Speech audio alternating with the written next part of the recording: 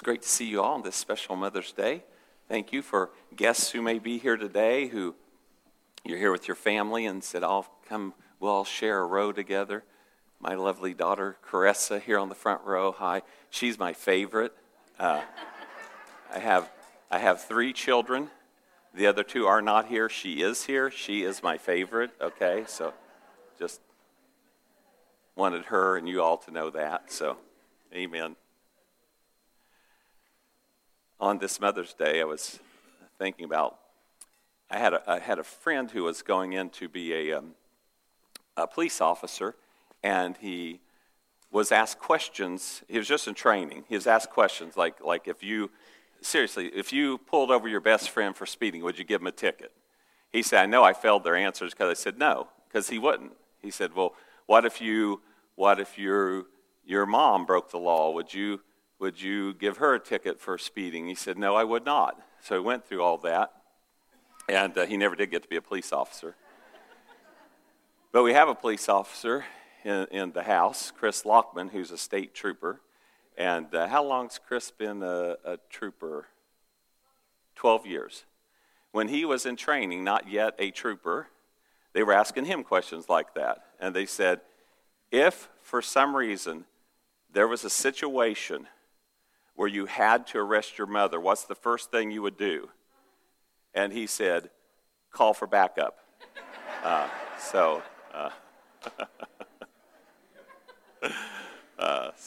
that's wise thinking. Moms are tough. I read about this little boy. He's about 5 years old, and his mama, they were going to have a baby, and he was all excited, and he was at school all the time telling them about this.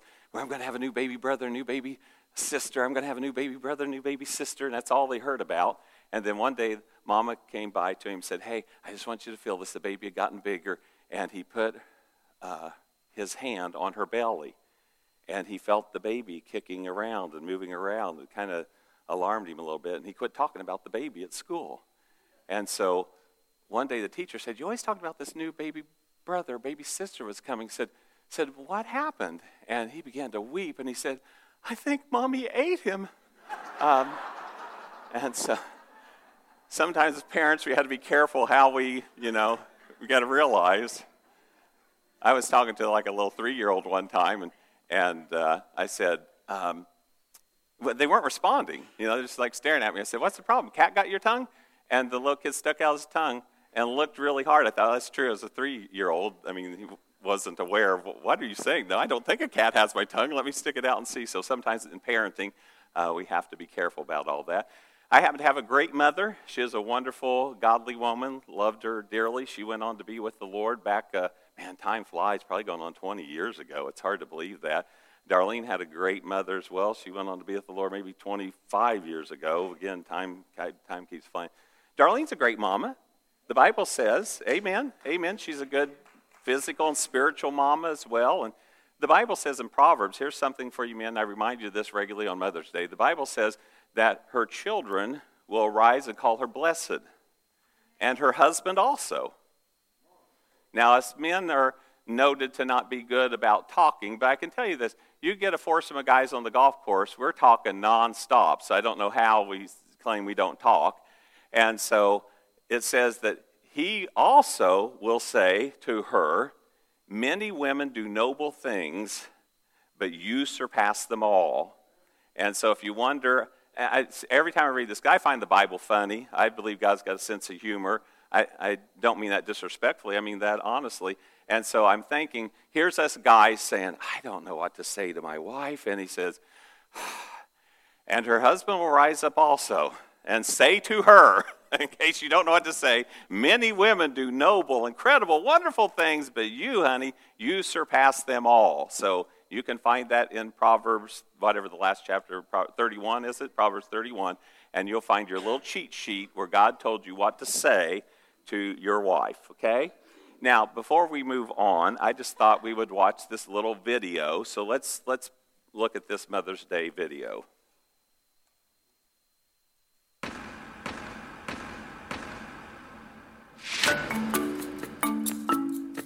I'm so bored. I wish I had something to do. Thanks for letting me sleep in, kids. If you make a mess in the kitchen, please let me know so I can clean it up. Raising kids is so easy. I just love driving around all day. Oh, I never have to repeat myself. They always listen so carefully. Oh, look. An empty box of cereal. Love it. Just wipe it on your sleeve. It's pretty cold, but you don't need a coat. Oh, you don't have to push in your chair. Don't make your bed. You're just gonna sleep in it again later. I think I'll skip the coffee today. You know, these throw pillows look way better on the floor. I'm really not that busy. Well, you haven't showered in 3 days, but I think you smell great. We do have food at home, but let's just go out to eat. Just brush your teeth whenever you feel like it. Here, take my phone charger and go put it in your room. Oh, just leave your dirty dishes on the counter. In Jesus' name we pray. Amen. All right, let's all pull out our phones. Youth sports are so cheap. Braces are so cheap. School fees are so cheap. Hey, can you come crawl in bed with me around 2 a.m.? Thanks. Okay, I just spent 2 hours making dinner, but if you don't like it, that's fine. Just let me know and I'll make you something else. Don't even bother looking for that. I'm sure it's lost and gone forever. Can somebody please throw something at my head? I mean, I can keep track of every single one of your things. I get a ton of sleep. I get a ton of gratitude from my children. I get a ton of unsolicited help with the housework. Oh, you don't have to hurry up. We're going to be right on time. Can someone please throw something at the TV? Thanks for doing the laundry, everyone. I'm sorry, I can't hear you. Can you use your outside voice? Fight! Fight! Fight! The floor of this vehicle is so clean, I can't believe it. Oh, good. Another trip to the grocery store today. Let's go.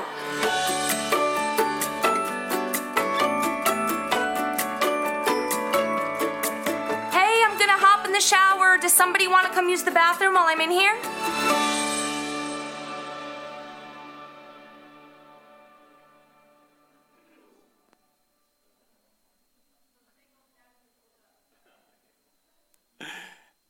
We love you, Mom, so happy Mother's Day to you all. And we're going to talk about something today that no mother needs, but us guys need it, so we'll deal with it today. We're going to look at the topic of discipline. And over the last few weeks, we've been talking about a lot of things that I hope are transformational to you. They've really been helpful to me. We've looked at the hard work of prayer. Prayer takes a little energy and effort to dive into. And that's okay. There's a wonderful reward I forgot to mention on prayer. The Bible says that when you set aside some time to pray privately with the Lord, He says, God sees in secret what you do, and guess what? He will reward you openly. That's a beautiful promise to prayer. We talked about the hard work of the Word. We work to get the Word of God in us. But once we get the Word of God in us, it works really hard for us.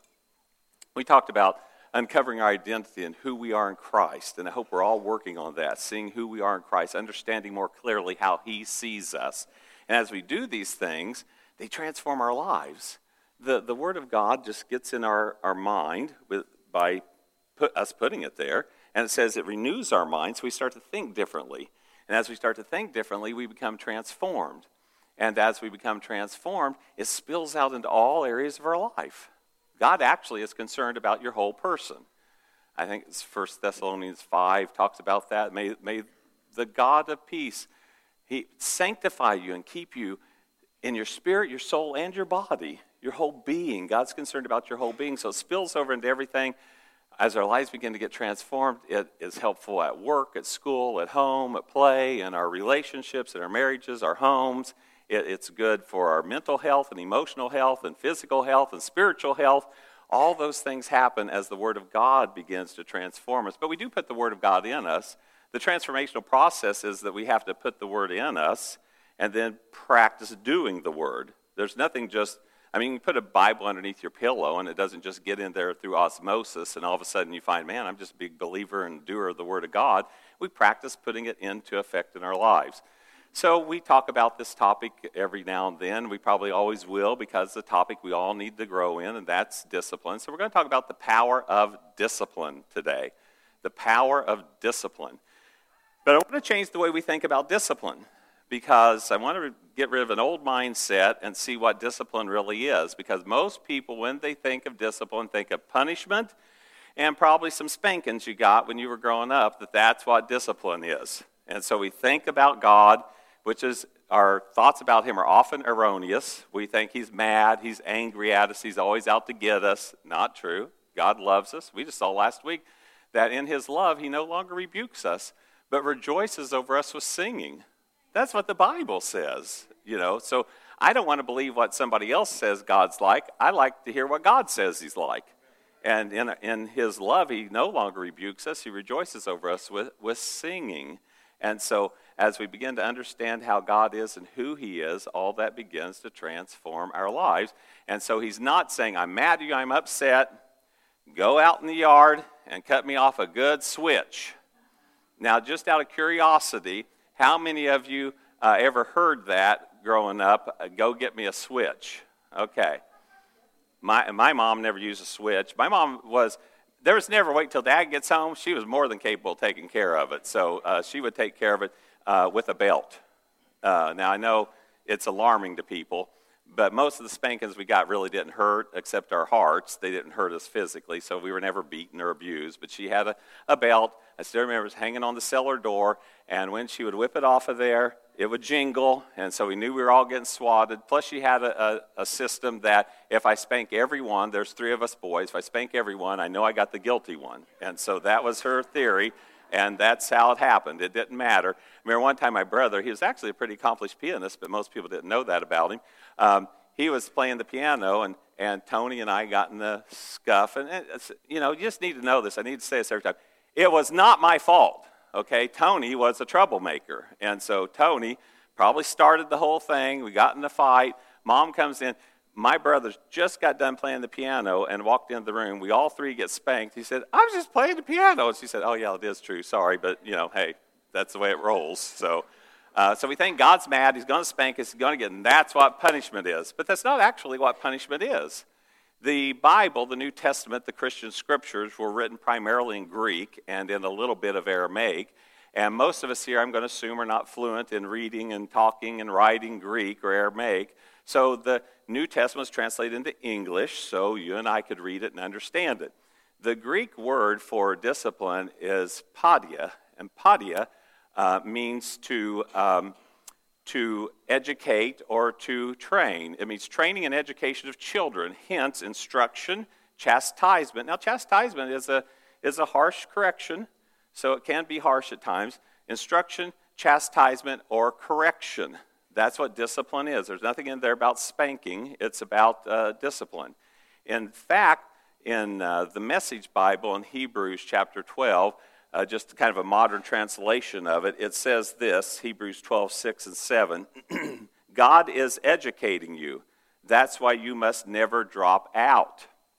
So don't be a dropout in the school of the Holy Spirit. Don't be a dropout in the school of the Word of God. Never drop out. That's why you must never drop out. He's treating you as dear children. The guy who did the Message is actually using a more correct description of what discipline is, education, what we just read. He is treating you as dear children. The trouble you're in isn't punishment. It's training, the normal experience of children.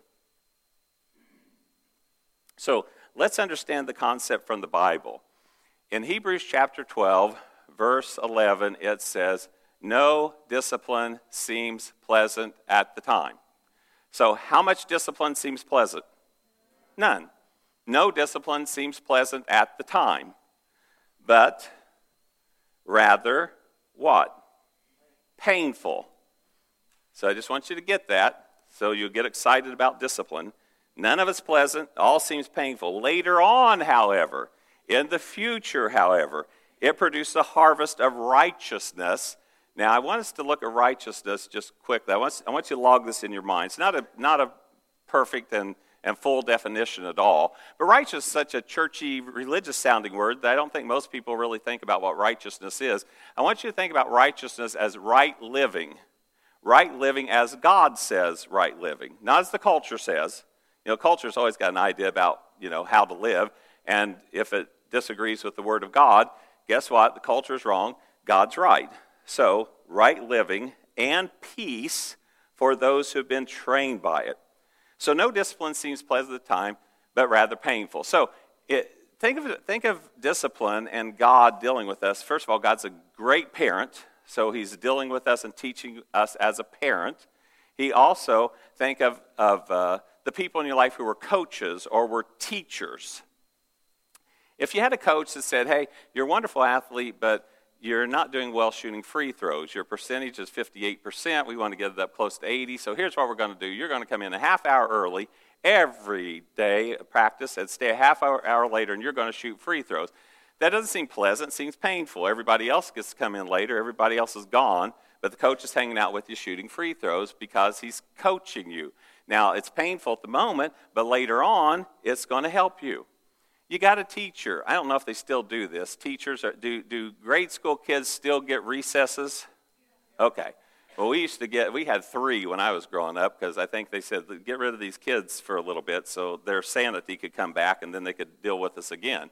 But what would happen if a teacher said this, hey, you aren't doing well in your times tables, in your math. So here's what we're going to do. This week, you don't get to go to recess at all. You and I are going to stay in and work on your times tables.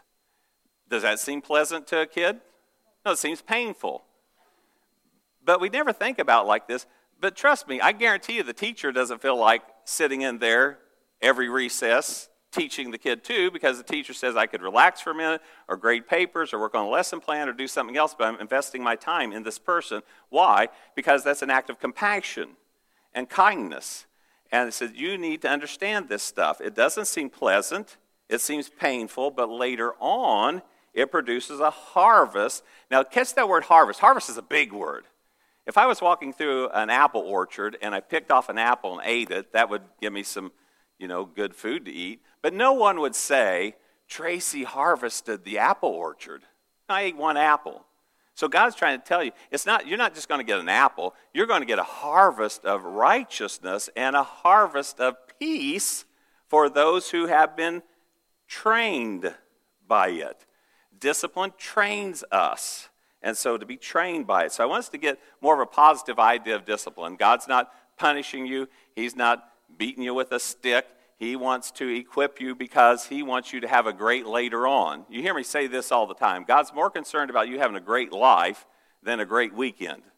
And so you may say, well, there's a lot of stuff I could have done over the weekend, but I'll tell you what, just having a great weekend is not what God's after. Jesus said, I came that you might have a rich and satisfying life. So he wants us to have a great life, not just a great evening, a great life. And so we start looking at this idea of being disciplined and trained, and I'm going to guess that most of us here probably do not feel disciplined. I'm going to say most people here don't think of themselves as being disciplined. Now, if you're here today and you're saying, I feel like I'm a pretty disciplined person, that's cool. You don't need to feel ashamed of that. That's great.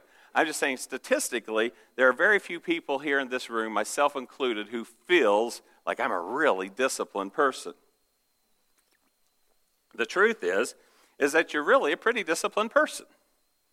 You may say, no, I'm not. No, you really are pretty disciplined. Let me tell you. It took a whole series of discipline for you to be sitting in this room physically right now. You went through all kinds of things you had to do to physically be here. Now, those who are watching online did not put out near the effort, but some people watching online, are watching online because they couldn't be here for physical reasons. Shout out to Pat Dawson, who's watching online, who is in a rehab place, rebuilding her strength. I get that. And some people are on vacation or traveling, and then, sure millions of people are tuning in all over the globe who couldn't be here live. So praise God. That wasn't true, by the way, because you were thinking, really? There's millions of people watching all over the globe? Who knows, maybe? Don't crush my fantasy here. So anyway, you were disciplined. You had to decide that being in the house of the Lord was a priority. You had to decide and be disciplined enough to get clothes out, to have clean clothes, I hope that most of you were disciplined to bathe and brush your teeth and do things like that. If you got a family, there's a whole lot of energy that goes into getting the kids ready and getting the kids dressed and getting them fed and getting in the car and driving here and making sure you had gas in the vehicle. There's a whole series of things that you had to go through to be here at church on time. Well, for those of you that were on time. But you're here. Even if you came late, you're here. You are here. Praise God. And you are so much more disciplined than what you realize. You say, why do I feel undisciplined then? Because just like me, you have areas in your life that you're not disciplined in. And we always tend to look at what we don't have, where we're not disciplined, and say, oh my goodness, I have so many things to work on. And you do, and I do. That's okay, but let's work on them. So you may look at yourself and say, I don't think I'm disciplined. I spend way too much time on social media, looking, liking, lusting, comparing, doing all that stuff. Maybe seriously, you struggle with pornography or other things, getting online, looking at things you shouldn't look at. You're watching mindless TV for hours on end. I know I told on myself, Sean and I one time were watching TV at the house, and I think I've told on myself a couple times, and we were watching something, and I just said, do you ever look at the TV set and say, what a waste of time? He says, all the time. I said, we're watching make-believe lives and make-believe storylines that don't even exist while we're not living our real life. He said, I hear you. And we watched about 3 more hours of TV after that. It really is true. We just kept watching TV. We had this epiphany, but it's just awful comfortable here just to watch mindless TV. So maybe you struggle with that. You don't exercise. You don't eat right. You don't control your temper. You spend too much money. If they have assigned a van to your address from Amazon, you are spending way too much money, okay? So maybe that's something you struggle with.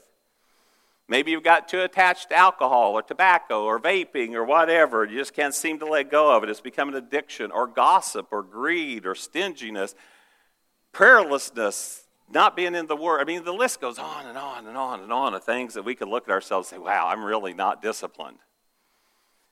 And you can't tackle them all at once. I might have read that list. You might have said, half those things represent me. Well, you can't do them all at once, but you can make forward progression in some of the areas. So you say, I need to get my act together. I need to deal with this, but I want to remind you of the problem. The problem is that in order to get your act together in these areas, it will require discipline. And no discipline seems pleasant at the time, but rather painful. When do you ever wake up and say, I wonder if I can think of some unpleasant, painful thing to do today? Nobody thinks like that.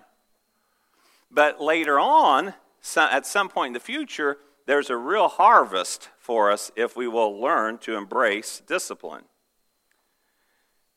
When we think about the stuff we've talked about, prayer, the Word of God, discovering identity, who we are in Christ, there's something in us, that's why you're here today, there's something in us that says, I want those things. I want to be a person of prayer. I want to be a person of the Word. I want to be a person who really knows who I am in Christ. I want to be a person that makes a difference for Jesus. We have all that. It's stirring in us. But what we're aiming for when we say I want those things is we know down the core of our being that there's a life that we want most. And the life we want most, being a fully devoted follower of Jesus, that life that we want most is often interrupted by what we want now.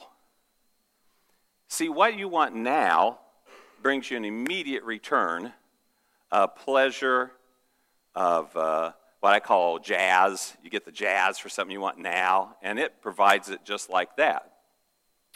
And so that's the struggle that we run into. That's okay, because guess what? We got somebody really big living inside us that can help us with this process. And so we struggle with what I want most versus what I want now.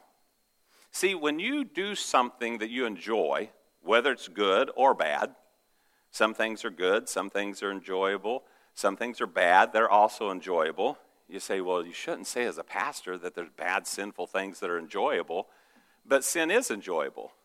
The Bible says it is. Let me just ask the question. If sin was awful, would people be doing it? No. If sin was horrible, would you ever struggle with it? No. So sin has pleasure for a season, and it will give you what you want now, but it won't give you what you want most. And so that's where the Lord wants to equip us and train us. So you say, well, I'm going to become a person of prayer and a person of the Word. Tracy's taught on that. I said, just set aside a little bit of time. You don't have to do it all today. Just make a little progress, inch by inch. Let's go for it. And so you say, I'm going to set my alarm for 10 minutes early. I'm going to set 10 minutes early so I can get them just spend just a little bit of time in prayer and in the Word. Well, that sounds good, but when the alarm goes off, what you want now is to hit snooze. And that seems more pleasant to you than getting up 10 minutes early and spending time with the Lord, which is what you want most. Also, I would encourage you, be wise about how you're wired up. Maybe morning's not a good time for you. Maybe it's your lunch hour, or maybe you go out to the car and pray or get in the Word, or in the evening, or whenever. Just be wise. Maybe getting on the web and shopping brings immediate pleasure. Now, you've probably done that. By the way, there's nothing wrong. It feels good when you buy stuff. Everybody loves to buy stuff, I think, but it's keeping it in control to where it doesn't become an addiction. Darlene and I saw this guy whose house was overrun with stuff. It was like a modern kind of hoarders program. And I want to tell you, this home was in a beautiful high-end neighborhood. It was like, I think it says like 4,600 square feet, not counting the huge attic that was up there full of stuff. And he used to entertain, and he used to have family gatherings and Christmases and Thanksgivings there, but his shopping got out of control. And pretty soon he turned 4,600 square foot into a hoarding zone. And he racked up $150,000 worth of credit card debt buying stuff. That's not counting probably what he spent out of his savings and checking account. This was just credit card debt he racked up. What he wanted now, the thrill of buying, was sabotaging what he wanted most, which was to get his home back and to be able to fellowship and have gatherings there. Also, was sabotaging his financial security. He had been financially secure in his life, and now he's on the verge, literally, of homelessness because of his buying. They removed 10,000 articles of clothing out of that home. 10,000, not 1,000, 10,000 articles of clothing out of that home. And trust me, there's plenty left. 10,000 articles. That's half of Darlene's wardrobe just removed out of that home. The guy had a problem. What he wanted most was getting sabotaged by what he wanted now.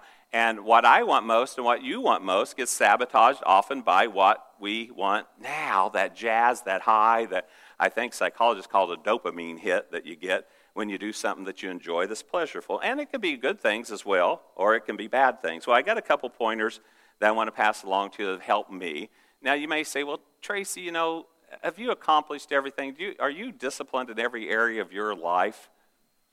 Yes.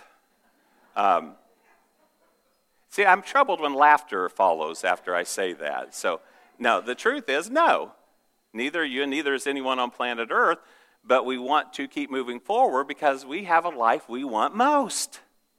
I don't want what I want now to destroy what I want most. So I want to give you some guidelines that have helped me.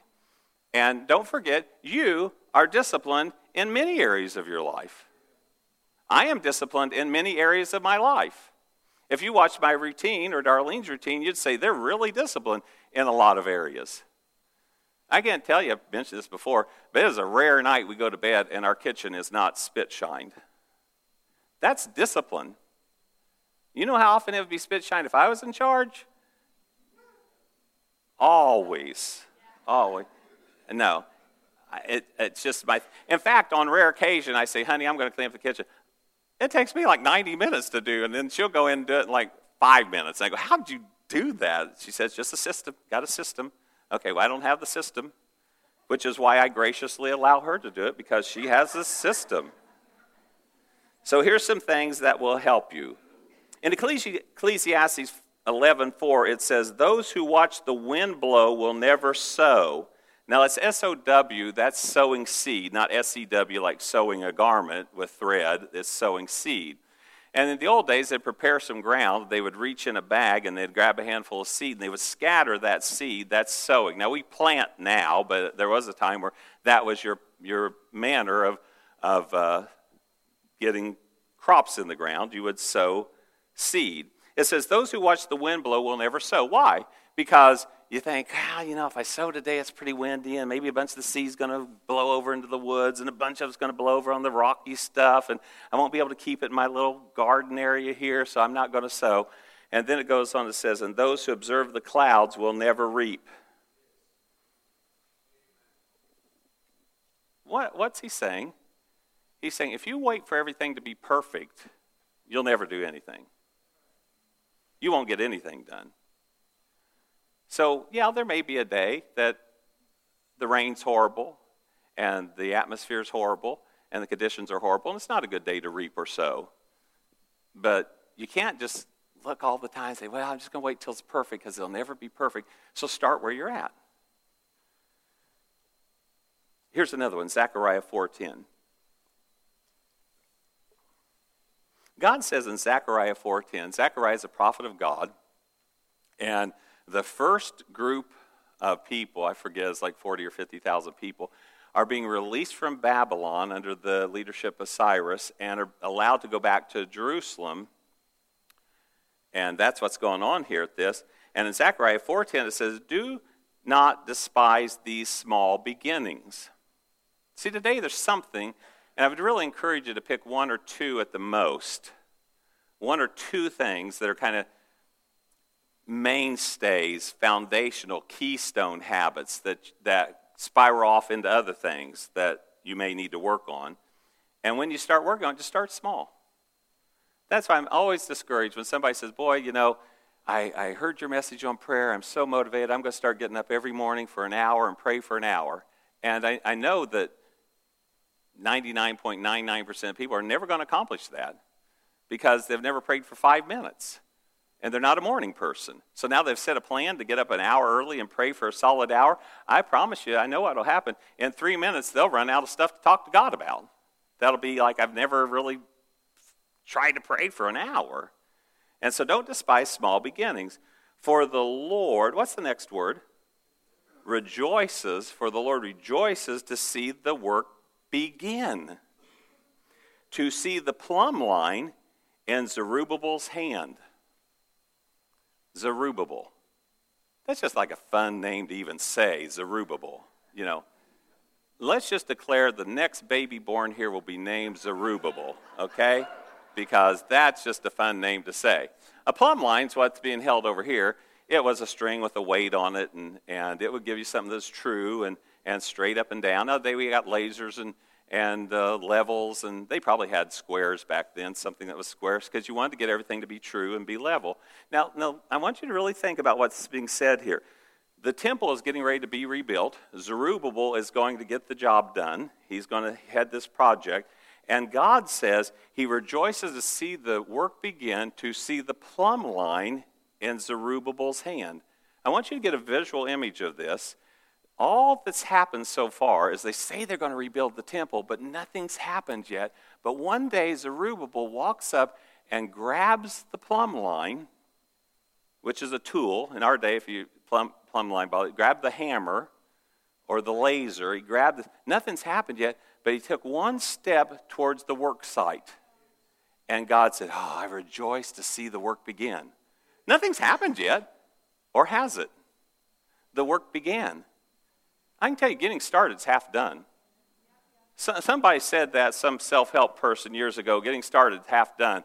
And man, it is true. I don't know if your garage is like ours, but it tends to get messy. I don't know how it gets messy. It just tends to get messy. And so, we try to keep it in pretty decent shape. And so I've literally said, I need to clean up the garage. And I've walked out into the garage, looked around, and went, forget it. Just walk back in. I had another strategy one time. Mitch was home. Remember, not my favorite. My favorite down here, Cressa. If you're watching online, Mitch, you're my favorite, okay? Just want you to know.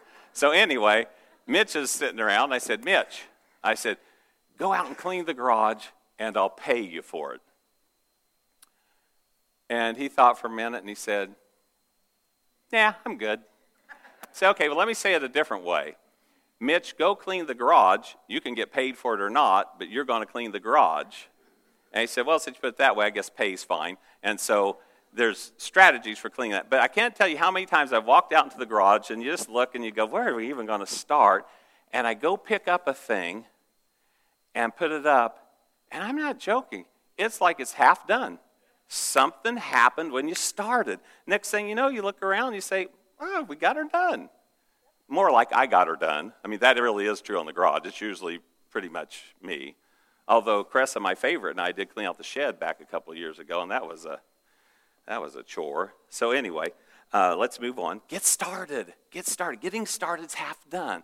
You got something. I know you have something that you say, I really need some victory in this area. And I want to trust you. And I'm not going to preach on this today, so it's just a little side note you'll remember. It'll take the Lord. Whatever we're wanting to do in life, submit it to the Lord. Ask God to help you. Ask the Holy Spirit to help you. But don't despise that small beginning. Remember me talking about Zig Ziglar being overweight? I forget how many pounds, 40 pounds overweight. He hadn't exercised forever, and he decides he's going to lose weight and be a runner. And his first day of running in a residential neighborhood, not in the country, in a residential neighborhood, he made it to the first mailbox. It's also about a block. But he did not despise small beginnings. Eventually, he could make it to a second mailbox, and eventually to a third one. Then eventually, 2 to 3 mailboxes turned into 2 to 3 miles he could run because he didn't despise small beginnings.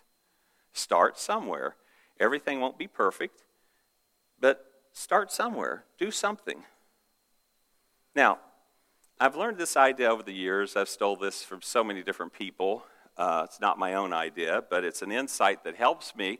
I want to pass it along to you. I think we need to set goals that we can win every day.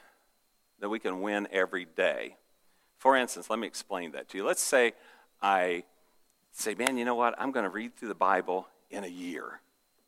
I'm not saying it's not a noble goal. I'm not even telling you not to set the goal, but I do want to give some insight. When I say I'm going to read through the Bible in a year is how many days? 365 days, which means I will not have won until 365 days. So every day I don't feel like I'm winning. I've gone 10 days and 20 days and 50 days and 100 days and 200 days. I still haven't accomplished my goal. And God forbid you get behind because it piles up fast. It takes 3 1/4 chapters a day if you started in Genesis to get to Revelation, 3 1/4 chapters a day to read through the Bible. But what if you said, I'm going to read a little bit in the Bible every day? That's something you can have a win every day. I try to read a chapter every day. Today, when I got up this morning, I didn't read a whole chapter. I thought, man, I didn't read my whole chapter. I'd like reading a whole chapter. And I said, but you know what? I read the Bible today. And so I decided not to beat myself up or not decide to be late to church because I say, well, I've got to read this whole chapter. You know, that's okay. We'll go on. There's always tomorrow, but every day can be a win. Now, I want you to see this visually. So I want to throw up this Bible reading calendar. I just want you to see this visually. It was actually on April 30th that I taught, of this year, that I taught, set aside a little time every day to read the Bible. Didn't say it had to be 1 minute, 60 seconds, a sentence, a paragraph, a chapter. I didn't say whatever. And let's say we're at the end of May now, and you actually decided you were going to do that, reading the Bible a little bit every day. Now, again, that's my fantasy that you even remember that I said on April 30th, let's read through the Bible. So in April, you had no Bible reading planned at all, and you weren't reading the Bible at all. So do you see how many days are circled in April? 0. But you decided that you'll get a calendar and you'll circle every day that you read the Bible. Didn't say a chapter or 3 chapters, just read some of the Bible. And you started circling every day you read the Bible. Now, let me ask the question, which month is more successful at reading the Bible?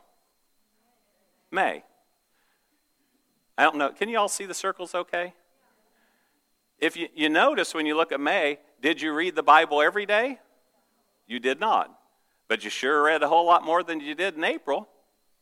In fact, I noticed that over Labor or Memorial Weekend, you were so lazy, probably at the track or something, the 27th, 28th, 29th, you didn't read any at all.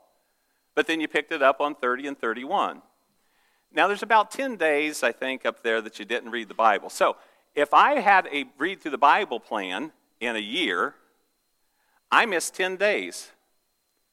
Take 3 times 10, because you got to read at least about 3 1/4 chapters a day to get through the Bible. I'm 30 chapters behind. Now, when I get to June 1st, and I say I want to catch up, I have to read 33 chapters to catch up. I'm telling you what 90% of the people do on June 1st, they give up. They say, I'm 30 chapters behind. If I miss 5 more days in June, then I'm further behind than that. And so then they give up. And what ends up happening is their Bible reading starts looking like April again. None.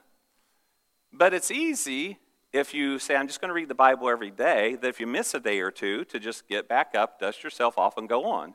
You don't have this sense of, I got 10 chapters to read, and 20 chapters to read, and 30 to catch up. You're just reading the Word of God every day. So I put this up for a slide. I decided to turn it into a slide. Don't look for perfection.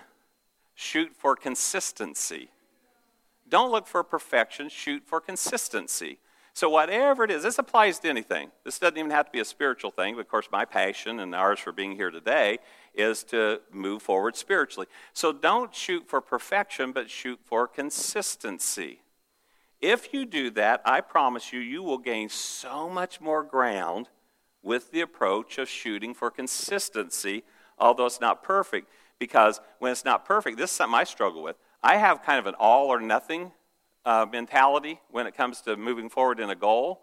And I have to fight that because I'll just say, I'd be the guy who says, it's too late now, I just won't read the Bible.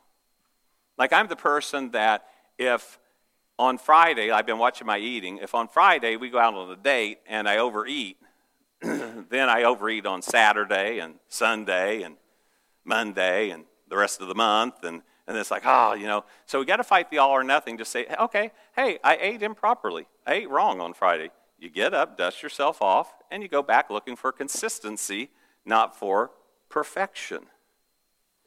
This works for losing weight, saving money, building better marriages or friendships, keeping the house clean, growing in your walk with God. This applies to anything.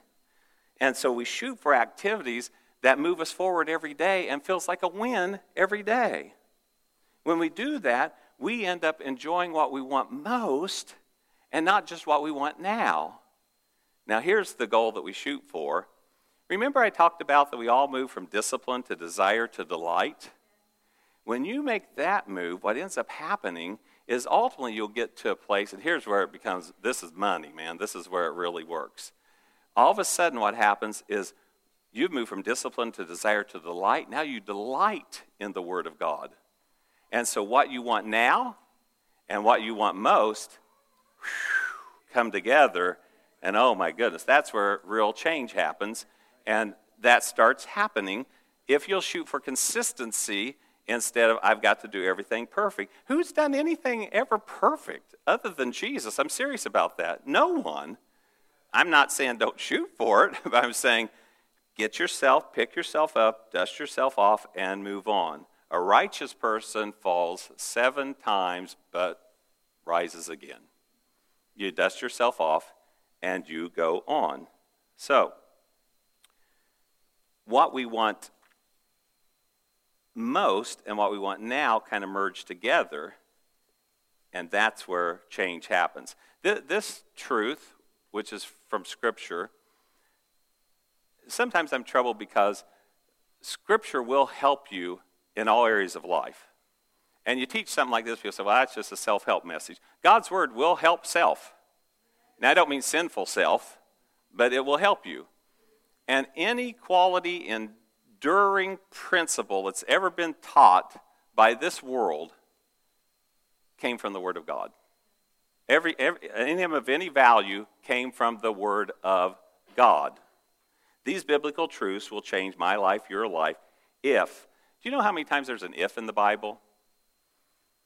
If you're willing and obedient, you'll eat the fat of the land. If you do the Word of God and don't just listen to it, if you put it into practice, you'll be blessed in all your deeds.